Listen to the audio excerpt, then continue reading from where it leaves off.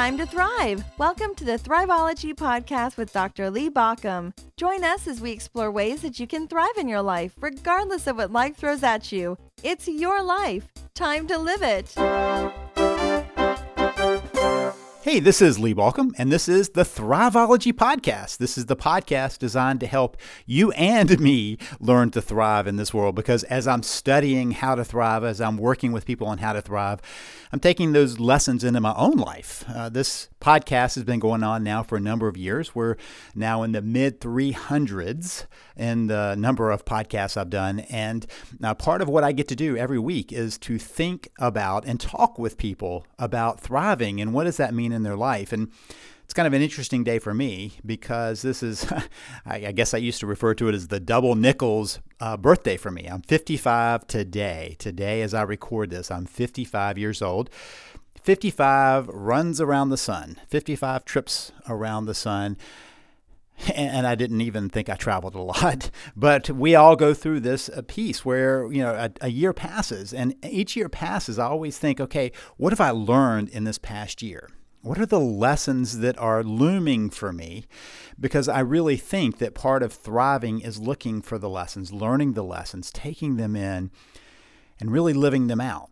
So I thought that for this episode, given that it's my birthday, that I would think through 5 lessons that I've learned, 5 lessons in 55 years. That doesn't mean they're the only 5 lessons that I learned, but they struck me as I was reflecting that these are 5 important lessons for me, and hopefully they're important for you too. These are ones that I think have been kind of hard fought in my own life, that sometimes these lessons, and this is the thing about a lesson, sometimes I have to remind myself about this.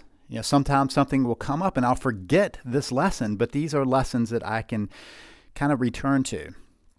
If you think about it, what are the chances of you or me being here right now listening to this? I mean, let's just go with you or me being here right now. Just think back about how many people had to meet at the right time. Your parents meeting at the right time, the grandparents meeting. We keep going back at how many generations that goes to all of those pieces lining up so that you are here and I am here at this moment. I mean, right off the bat, it's kind of a against the odds proposition that any one of us are here, and yet here we are. And life, I think, has become much more rich and becomes more rich every year for me as I am more and more aware of how precious it is. And I learned that lesson, kind of young. At the beginning of my career, I was a chaplain in the hospital setting, and I remember 2 lessons that stood out to me. And these are not lessons that I'm going to talk about in the 5 today. So these are bonus lessons, but they were these lessons that I learned about watching people. One of those lessons was how fragile life is. I would watch people come in for many different reasons, and life would fall apart for them. They would lose their life. And so on the one hand, I realized how precious and how easy it is for us to lose that. Now, the other side of that, I watched how strongly people held to their life. So on the one hand, it's easy for something to go wrong. And on the other hand, how strongly we push, we hold on to get through that. And as a young guy, it didn't strike me that I was vulnerable. As a young person, I wasn't aware of that. That came later on. But I remember the challenges to myself of watching people come in and deal with their difficulties. And that probably started me on the thought process of what do we learn in life and how do we make it matter? So as I reflect on these lessons, these are the 5 that strike me as ones that I keep learning, keep having to be reminded of, and keep reminding myself of. And hopefully there's something in there for you too. So the first one is about other people and about ourselves. And this is a core belief of mine. And even though it's a core belief, sometimes I have to remind myself of this when I watch other people. But here it is. I believe that people do the best they can given where they are. This is one of the ways that I kind of make sure that as I'm watching other people, I have room for empathy for other people. And I also don't take a lot of things very personally because I realize where they're coming from. So let me break it down just a little bit. People do the best they can given where they are. Now, notice what I didn't say. I didn't say that people do the best they can all the time, or that people are at their maximum capacity. But we are doing the best we can given where we are. Some days you wake up and you're feeling good and you can take on the world, and things that are tough, you can handle. Then there are other days when we're all more fragile and react in ways that we don't mean to and lash out in ways that aren't very helpful. Well, that's kind of what I'm talking about here. That given where we are right now, in this moment, we're each doing the best we can. So if somebody's having a bad day, sometimes I will catch their end of that bad day. And I do a lot of work with relationships in trouble. And so sometimes that boils over into people being frustrated with a spouse, or frustrated with me, or frustrated with life. And I remind myself, they're doing the best they can given where they are. So maybe they would have done better yesterday, and maybe they'll do better tomorrow. But where they are right now, we all do the best we can. I apply that to myself too. Now, this isn't a way that you can let yourself just off the hook and say, well, whatever I do, that was the best I could do. I think that we all have to say, okay, let's see if I can do a little bit better. Let's see if I can have a better day. I can react in better ways. But when I don't react the best I could, I can spend a lot of time just thinking of how horrible I am, or I can say, okay, now I need to do better. I did the best I could then, but I can do better. When we learn more, we can do better, right? That's Maya Angelou's thing. I did what I could then, right? But as I learn more, I do better. And so I truly believe that people do the best they can given where they are. So when I see somebody that maybe I disagree with what they think or disagree with what they're doing, I remind myself that right now they're doing the best they can given where they are. That's the beginning point in my mind of grace, of understanding, of generosity. So the first lesson I've learned in those 55 years around the sun, 55 trips around the sun, is that we do the best we can given where we are. The second thing, big lesson, the second big lesson in my life is that things happen. Things happen, but not to us. And things, some people say, oh, things don't happen to you, they happen for you. I don't think that's the case either. Things happen. There's nothing that's being done to you, but things happen, and you experience that. One of the things I've noticed is how we tend to personalize when something happens. And I remember so many times when I was in the hospital of people saying, how could this happen to me? How could I get cancer? How could this happen to me? How could I lose this loved one? How could it happen to me? And sometimes I would have people ask the question, do you believe that things happen for a reason? And my response to that is, yeah, things do happen for a reason. Something caused them to happen. But if you think of it as something being done to you, to personalize that, that's not what I believe. What I do believe is that we get to choose what we're going to do about what happens to us. When I was in my mid-30s, I got sick. I've told the story a number of times, so I'm not going to go into details, but I got sick, and the doctors really thought that what I had would lead to disability. And the outcome of what I had was that eventually it would kill me at some point. And they were exactly right about my diagnosis. The prognosis, not so much, at least not yet. And so my diagnosis being correct, it was a pretty scary time. And I remember that struggle. Why me? Well, what I realized is there is no why me to this. The fact is that, this is life. Things happen in life. And we get to choose what we're going to do about it, not whether something happens. So instead of asking the questions of, did this happen to me? Is this being done to me? Or is this being done for me? I think the better moment is to say, this has happened. Now what? Given what's happened, what am I going to do from here? I find that to be a much more productive use of my time.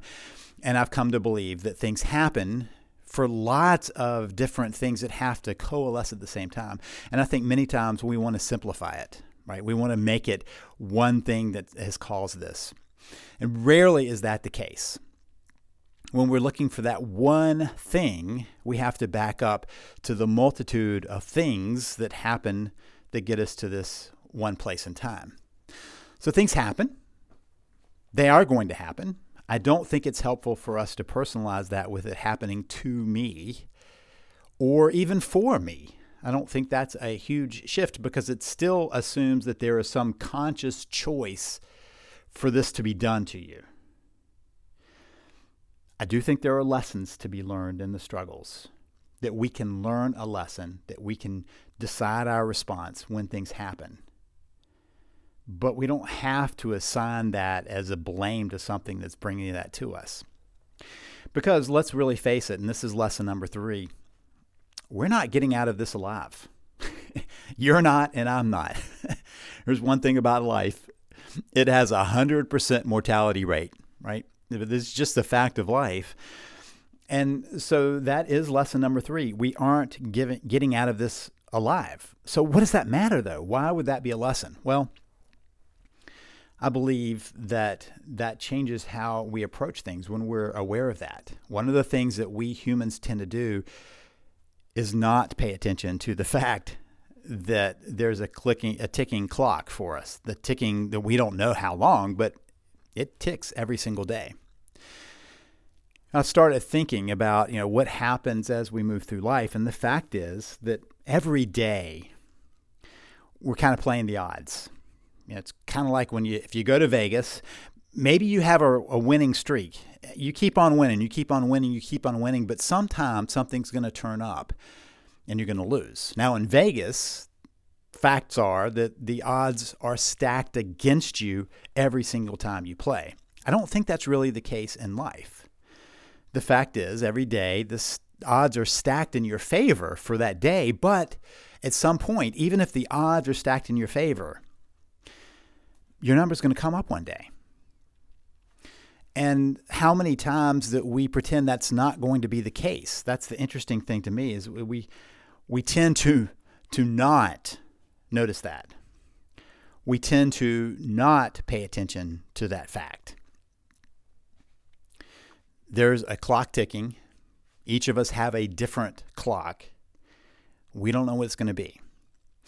After my illness, when I really didn't know how much more time I had, I realized that I needed to shift my perspective. That from now on, I'm in bonus time. That every day that comes along is a bonus for me that I wasn't sure I was going to have. And the question is how I'm going to spend that bonus time. And one bonus time thing I could do is just forget that it's bonus time and act like this is forever. But that's not the case. And so part of what I try to do is make sure that I make every day matter in some way. That every day I'm aware of that. The Stoics and many others have said for now centuries that we need to be reflecting on the fact that we're mortal so that every day becomes significant. The Stoics used to have a saying that still is around in the ancient Stoics, I would say, but now in modern Stoics of remember your death. In other words, remember that you're mortal, that this day matters. How you live this day matters because there aren't any do-overs. There are do-betters, right? But there are no do-overs. We don't get to keep doing Groundhog Day where we live the day over and over. But we have opportunities of doing better. And so if there's something that you maybe didn't like how you did, you can take responsibility, make some changes for that, and move forward in different ways. Sometimes I think that we're in this idea that we're in a dress rehearsal. We're kind of waiting for life to start. And what I've noticed is many times with coaching clients that they keep waiting for life to start and life is passing them by. Life is happening, but they forgot that because they kept waiting for something to come along that would finally indicate that life is happening, that life has started now. There's something that has to happen rather than saying, I'm going to live life now. I have today. And to keep doing that, to have the day and each day matter. Yeah, I talked about this in another podcast episode about a person that had a fairly long chaplain relationship in the hospital. She'd been diagnosed with cancer, and I remember being with her from diagnosis until death over a series of times when she would come in for treatment. And the last days of her life, she told me a couple of things just in her last breaths of, to make it matter. And the make it matter was the lesson of how you take each day as being important, as something to live out, because you don't know how many of those you're going to have. So lesson number 3, we aren't getting out of this alive, which is why lesson 4 is so important. That in the end, relationships are what matter. I spent a lot of time with a lot of coaching clients who kind of realized too late in the game that what mattered was not their income in the bank, was not their bank account, was not their investments, was not their business, but were the relationships around them. I've never had anybody on their deathbed tell me that they regretted not making more money.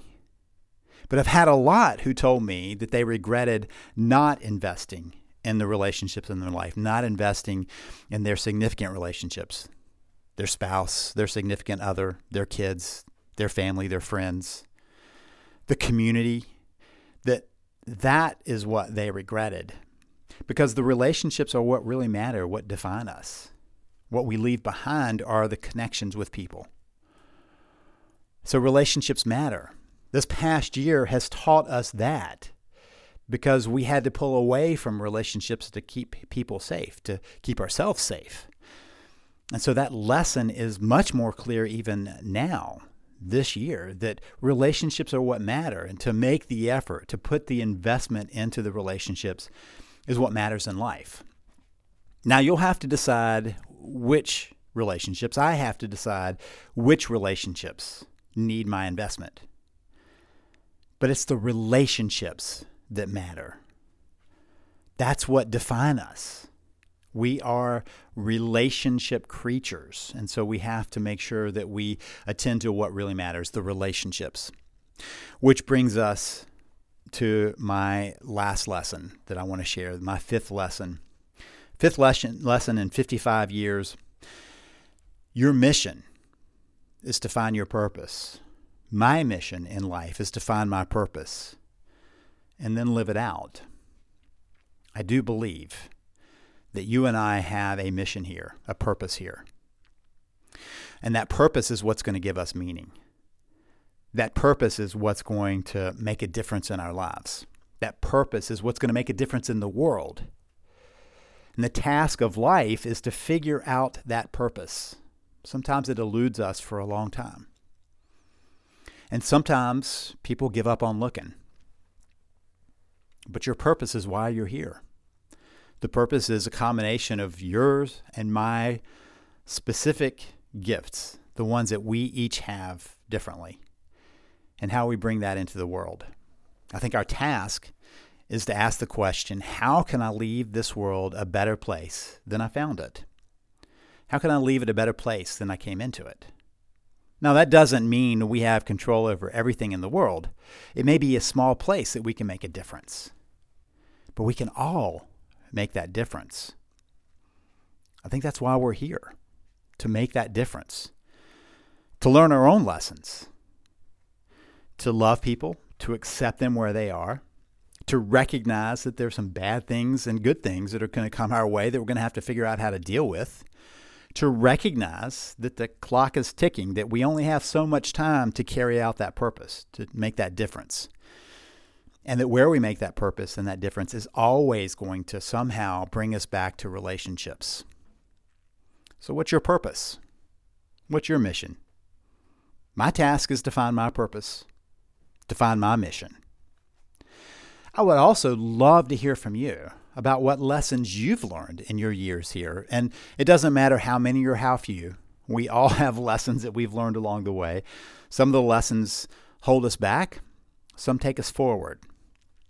Hopefully the ones that I've shared today are ones that can take us all forward, but I would also love to hear about your lessons.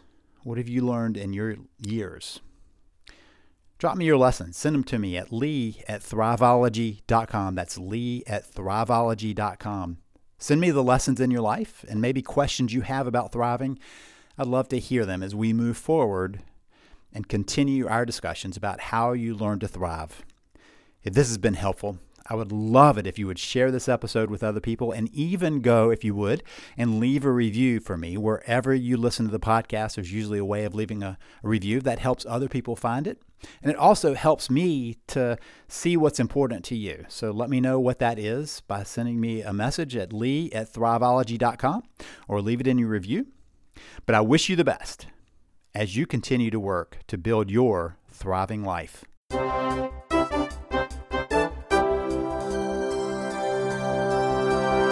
You've been listening to the Thriveology Podcast. Thank you for listening. If you want more information, visit us at thriveology.com or at thriveologymagazine.com. Remember that Thriveology is spelled THRIVEOLOGY. It's your life. Time to live it.